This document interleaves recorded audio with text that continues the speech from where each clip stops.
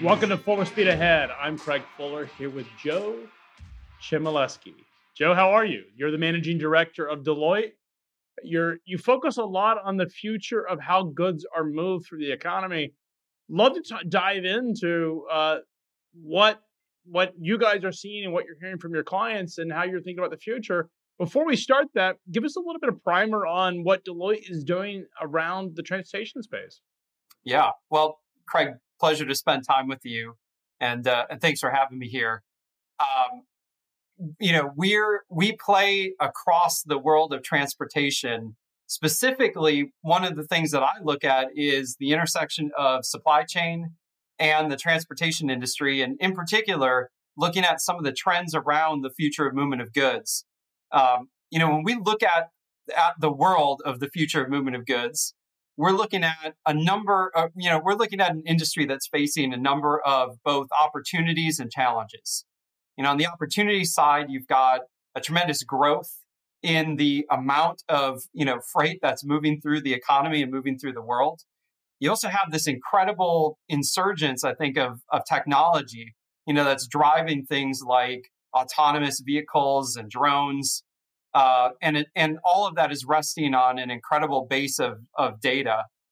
On the other hand, you're seeing some challenges in the market. You're definitely seeing increasing expectations from the end consumer about how, where, and how much visibility and control they have over their goods. Government and regulatory action that may be on the horizon. Infrastructure limitations, port congestion, road congestion, you name it. And talent availability, all as kind of major issues that are swirling around at the moment.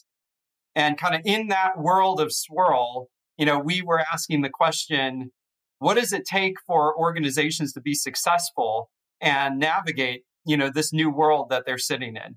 And that's really the what we consider to be the future of movement of goods, how to navigate that world, those opportunities and those challenges. Yeah, it's a fascinating topic. It's something that has certainly been playing out more precipitously, at least top of mind, in a COVID and post-COVID world. 10 years of technology innovation were compressed in 3 to 4 months. And I think it's fascinating how successful certain types of retailers and even food delivery or food companies, restaurants, were in the COVID environment, while some of their peers were left behind and some of them weren't able to survive. How did you guys, when you were looking at the space and what was happening during this COVID cycle, how did you determine, or how were the determinations of the winners versus losers? What were the most common elements that determined who won? So when we looked at the kind of ecosystem, and by the way, I totally agree with you on COVID. COVID is a major accelerator of a whole host of trends that existed before, and it kicked a number of them really into kind of, high gear. When we think about the sort of conditions or the pillars, if you will, that companies that are successful or most successful in, it really kind of falls down to 3 of them that we looked at. One is connected community. The second is how companies are engaging with holistic decision making. And the third is how they're kind of navigating this world of intelligent automation. So connected community is all about how do you operate in this extraordinarily fragmented ecosystem, and how do you partner together with other players in the ecosystem in order to collaborate and drive more benefit. And people who are collaborating more are generally benefiting more. On the holistic decision-making side, this is all about this absolute sea of data that companies are swimming in. And by the way, there's more data being added every second to the world of data that needs to be crunched and processed and made use of within the world of the transportation ecosystem. So the companies that are making best use of that data are also driving more success for themselves.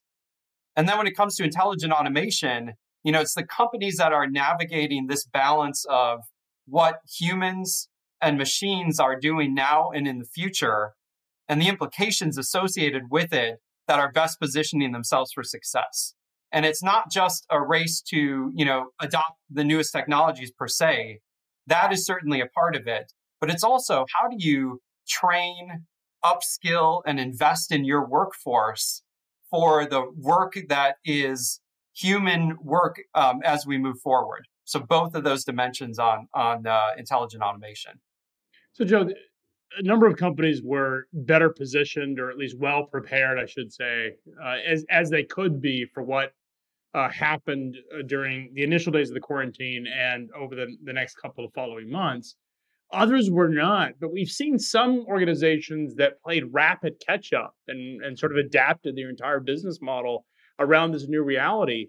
I'm curious, what were the steps that those companies took to really that maybe were not as prepared as, say, an Amazon that has been planning this out for, it feels like, the day that Jeff Bezos came up with the idea.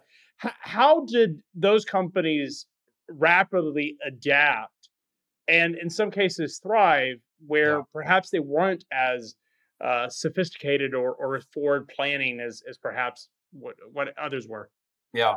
Well, Craig, I love that you use the term thrive, right? Because when we think about a response cycle to a shock like COVID, there's the kind of initial phase of simply the immediate term response. And then what tends to differentiate organizations that succeed is the speed with which they are able to pivot to more of a thrive mindset, right? So it may be the case, and in fact, it was the case, that many organizations were sort of knocked back unexpectedly as a result of COVID. And it's the organizations, we believe, that during that period where the response was one of adopting either a thrive mindset or a kind of, panic mindset, that the companies that had the opportunity to make certain investments and utilize the COVID time period to position themselves for success coming out of COVID are the ones that we think are actually setting themselves up for the most degree of ultimate success. So it's really, the analogy of peacetime versus wartime CEOs gets a lot of conversation in the startup community. It seems like, there was a lot of conversation in early mid-March about wartime. This is the time to be the wartime CEO. Certainly my board was advising it. As a founder in an early company, it's easy to be a wartime CEO because you are fighting for your life, it feels like, every day.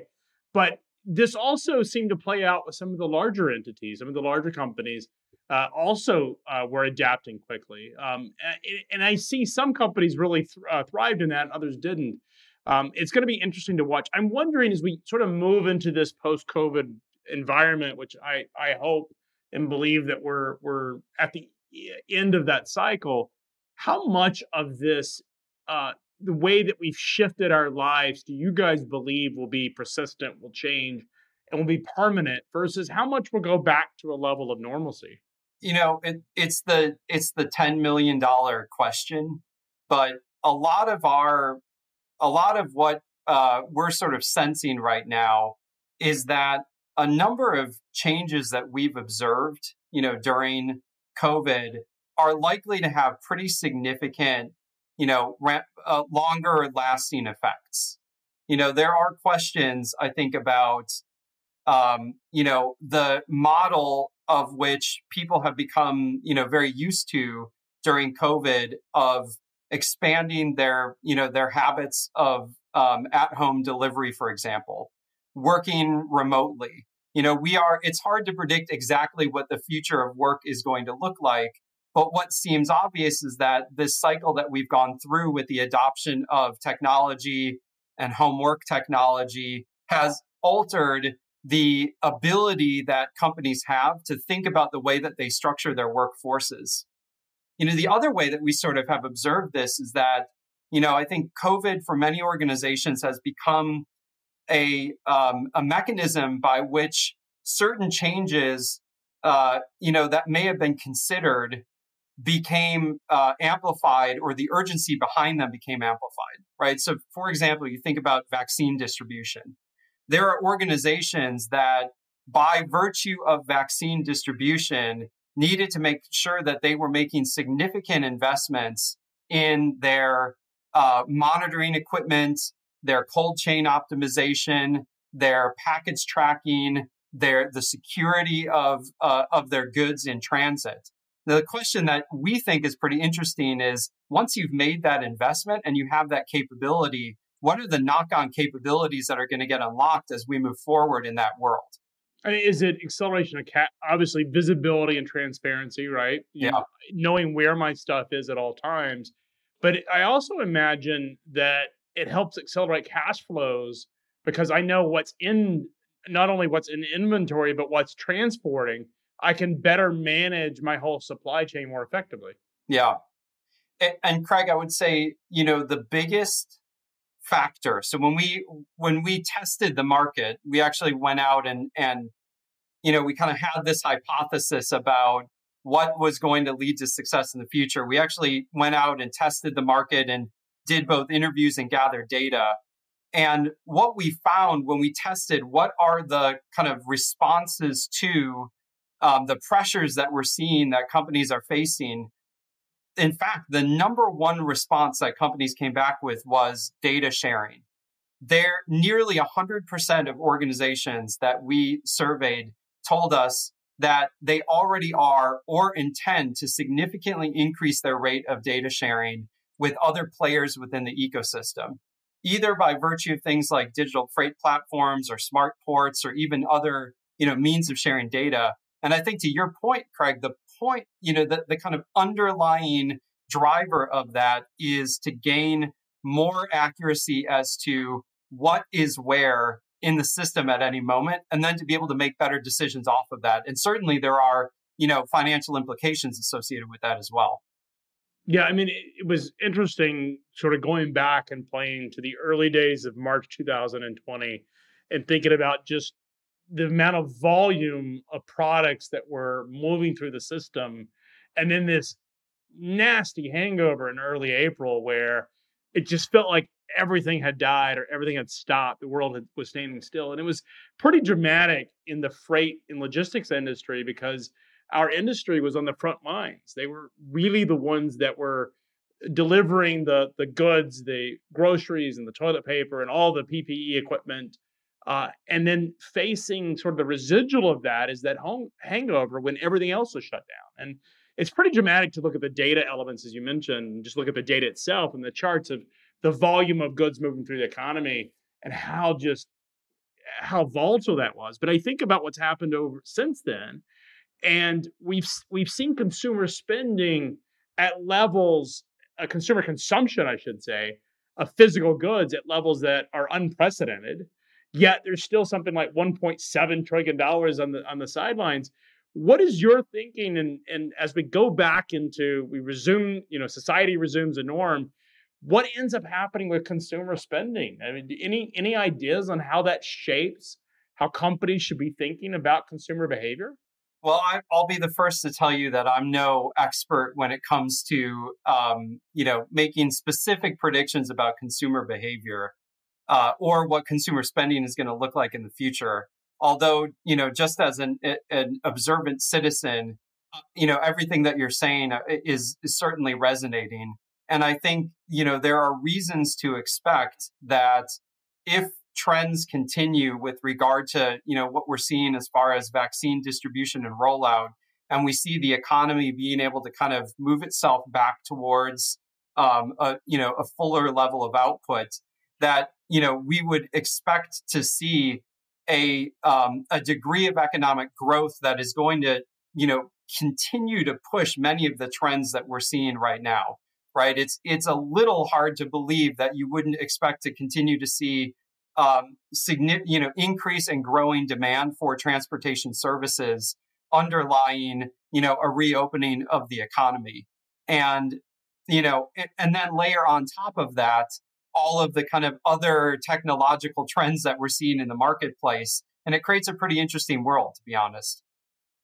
So what does 2025 look like? We think about the future. We have, touchless delivery now, local restaurants that were, had no desire to do takeout or delivery, had started to make that a core part of their business. There's a local butcher here in Chattanooga, Tennessee that has really thrived, and now a bigger part of their business is takeout. Whereas before it was they would had the butcher section and they would had a restaurant, and it's just become a huge piece of how business is operated. And I wonder how much of that's going to stay with us, and what does the next couple of years look like? Yeah. Well, in the world of transportation, there are a couple of trends that we definitely expect to see, as you look out maybe on that 5-year plus horizon. First, I think, as we've kind of talked about, we would expect to see an increasing amount of collaboration amongst all of the underlying players within the transportation ecosystem, whether they're stitching themselves together via platforms or whether they're engaging in, more joint innovation as organizations. We also expect to see a much higher adoption of underlying and enabling technology, both in the form of continued use of a growth in the world of autonomous, machines and robots, but also in the adoption of artificial intelligence, which kind of sits behind the scenes and help companies sort through this mountain of data that's continuing to, sort of come in the front door. Again, I think we expect to see a lot more efficiency and a lot more accuracy in terms of the visibility that end consumers therefore have in the supply chain, where pinpoint precision as to where a package is and the ability to kind of dynamically route those packages for themselves to meet their needs. I mean, as you mentioned, the developments of the last, just in terms of consumer behavior in the COVID environment, has enabled a lot of that technology to accelerate. It's enabled companies to start thinking about these items and consumer behavior to be more accepting of things like autonomous or robotic or drone delivery. I mean, is this stuff on the horizon? Are we going to be able to, in a couple of years, in your view, have products delivered by a robotic vehicle or items dropped from the air? I think the answer is yes. Right now we are seeing organizations that are testing things like drone delivery or robotic last mile delivery. It's certainly not at scale yet, but they're absolutely in the testing phase. We're also seeing, the adoption and scaling of autonomous and semi-autonomous trucking. We're seeing states that are considering and getting pretty serious about the idea, for example, of cordoning off or dedicating certain lanes for autonomous or semi-autonomous trucks. We're seeing a significant adoption of warehouse robotics. So I think across the board, we should expect to see a continued growth in autonomous and the use of robotics when it comes to, not just the behind the scenes, but also even as it comes to the last mile and even the last footsteps. But technologies, it seems like that's going to accelerate, but is society ready? And more importantly, is the regulatory environment ready for autonomous vehicles? This is something that I'm always sort of thinking about is to have point-to-point delivery, you need municipalities, state, and federal government to allow for that autonomous vehicle. Do you think we're at a point where we can start expecting a forward regulatory environment, or is this going to be just a case-by-case basis? Yeah, I think, what we would probably expect to see is for the first level of action to be taking place probably within certain states. And there are, already states that are, contemplating pretty seriously what are the regulatory environments that need to exist in order to spur the adoption of autonomous technologies. So I think on the one hand, you'll see probably a little bit more of a patchwork action in terms of some of the regulatory environment.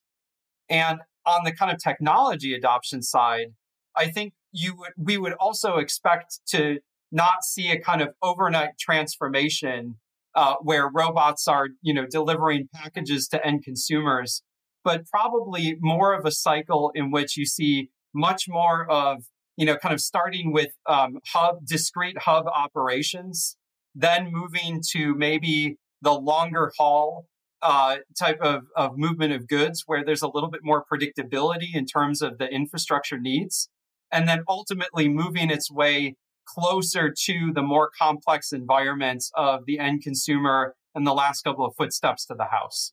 Joe, we seem to be at a point where you have conflicting sort of trends. You have consumer demand wanting things right now in their hands, wanted immediately, which means more inventory, more waste. You mentioned something early in the conversation about sustainability and the need for sustainability. It seems like that's conflicted with consumers wanting something right now. I mean, naturally, when you have e-commerce, you have to have more product in the system. I receive boxes from Amazon, and there are these giant boxes with lots of packaging and one small item. I'm curious, how are you thinking that shippers are going about addressing that sustainability question? Yeah, it's really a great question. And in fact, I would say that we're right now, a lot of organizations are starting to ask exactly the question that you're asking, which is, okay, here's the world that we live in, but how do we find ways to decarbonize that, our supply chains and our delivery networks? And I don't know that there is a single answer, nor is there even a consensus answer out there. But I will say that even just in the last, call it 3 to 5 months, the topic of decarbonization and the kind of urgency around that discussion has reached a higher degree than I have personally seen in quite a while, and maybe even ever. So I think this is a new frontier in the world of the transportation industry that people are kind of, beginning to take seriously in a way that, maybe wasn't entirely or exclusively the case before. You think we'll see carbon offsets? Obviously, a lot of investment in EVs. We've seen some forward development there. But do you think carbon offsets are something that companies are considering, or should we expect to see some there? Yeah, I mean, we're seeing companies sort of considering the full gamut, right? Everything from the direct, kind of actions that they take that immediately and on a point level reduces the carbon output associated with their actions, through to the spectrum of purchasing or acquiring carbon offsets. So that everything's on the table at the moment. And I think right now companies are sort of figuring out, a lot of companies at least are really thinking about what is our strategy and what does our holistic strategy need to be when we address those topics. Now, is this driven from ESG goals that they have set by their stakeholders or their investors, or is it just they anticipate the regulatory environment being such that this is something that's inevitable? Yeah, I think it's a confluence of events. There are some companies that perceive that they're driven, from a kind of mission perspective. This is who we are, and therefore this is how we operate. There are other organizations that are looking and seeing, hey, there might be actual revenue potential associated with adopting more sustainable practices. And then there are other companies that look at it more from the perspective of, is there a efficiency opportunity associated with operating in a more sustainable manner? And then, of course, underlying all of that, I think companies absolutely are looking out and trying to get a sense for what is the regulatory environment going to be that we have to operate under. So all of those levers are coming into play. And they're all in some ways conflicting, but also pretty important in terms of what they're doing. Such an amazing industry, and all the stuff that's happening around transportation. We've talked a lot about companies that are using transportation services and how they're adapting. As you think about the transportation providers themselves, and they're being asked to adapt their own businesses around these developments, oftentimes the transportation providers are sort of on the receiving end of customer requests, whether it be NFC devices or RFID, all of these elements are, on-time delivery and penalties if you don't deliver for that.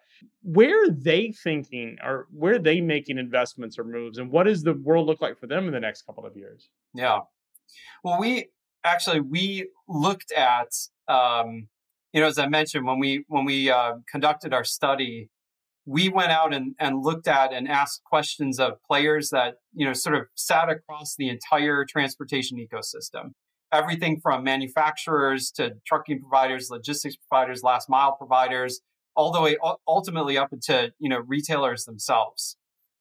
And when we look at the group that are, comprised of the, kind of primarily logistics providers, there were a couple of things that were common about, I would say what organizations are considered table stakes right now. So in other words, most people have made these investments. And if you haven't, you probably should think pretty seriously about it, versus things that many companies were telling us that they were looking to invest in.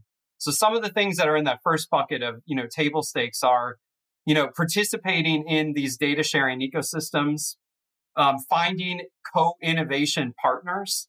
And by the way, in co-innovation partners, we also include things like the integrity of the data sharing platforms that people play in. So, cyber security and, things like blockchains, right, to ensure the transparency of how data is shared. We also saw a lot of interest in terms of making better use of analytics and the data that trucking companies are collecting in order to position themselves more effectively. And finally, a real perspective on investment in autonomous vehicles. Those are the things that many of the, the kind of freight players that we're seeing are telling us we're already doing or we're very serious about doing in the future. Other things that I would say are kind of on the emerging horizon are thinking about things like asset sharing capabilities, and expanding the pie of data that they have access to by making further investments in things like sensors and other Internet of Things data feeds, and marrying that up with things like weather or social data or other location data. So those are things that are kind of, coming on the horizon, but pretty soon. So a ton of stuff happening. If you're sitting down with a transportation provider and saying, this is the thing that is most meaningful to a shipper, looking at 2021, what are the one or two or three things that you would guide that every single transportation provider should be prioritizing to enable them to thrive in the future? Yeah, I think it's three things, right? It's one, get clear on your data, right? Because most organizations are aware that there's so much power that they can unlock from the data that they're sitting on, but they don't know how to do it, right? Or maybe they don't feel like they're doing it as effectively as possible. That means that many organizations, and this is maybe the kind of eating your vegetables recommendation, a lot of organizations need to go back and kind of look at what's my IT and infrastructure backbone that I'm relying on my operations for, right? Do I have the right cloud strategy? Do I have the right data strategy sitting behind everything? The second thing is, then utilizing that data in the right way. And that's forcing a lot of organizations to look at their organization itself, the people and the people's capabilities that they have in-house, and asking a lot of questions, I think, about what is the future successful worker within this organization looks like, and how do I need to train and upskill them in order to be successful as we move into a world in which they need to be more tech savvy and more data savvy. And then the last piece of it, again, is just a lot of companies are excited and looking at where do we want to place bets when it comes to the world of autonomous and automation, and where do those bets, where do they make most sense based on their organization? Do they need to wait for the technology vendors to bring the technology, or should they be actively testing this stuff out now? I think it kind of depends on where you sit, in the overall ecosystem. We are absolutely seeing large organizations that are driving the adoption and development of technology, right? So organizations that are part of shipping and logistics that are actively designing, testing, innovating, things like drones or things like last mile delivery robots. If in full transparency, I think many of those companies are, some of the larger organizations that have the ability to make those investments, right? Other organizations, I think, are looking around and they're seeing, hey, there's a lot of startup activity that are happening and niche solutions that are being developed, and will be some of those fast followers as that technology, becomes more online. Yeah, there's some companies I think at times patent stuff because it looks cool and they know the media will pick it up. Others that will do animations and some that will do pilots. Regardless of that, it does force the industry or drives this innovation and this strategic thinking. It's a fascinating time. So, Joe, one thing I ask everybody who comes on the show is bold call for 2025. What do you think that people aren't thinking about or looking at that is going to surprise a lot of us looking at the future?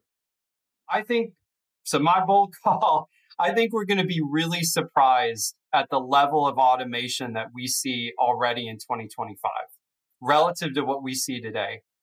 Things that, sort of feel a little bit science fiction-y, I think are going to be accessible to at least a portion of the population.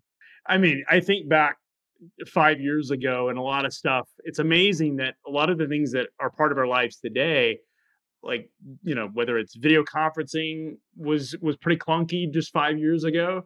Ordering food on an app would feel weird if you didn't live in New York City.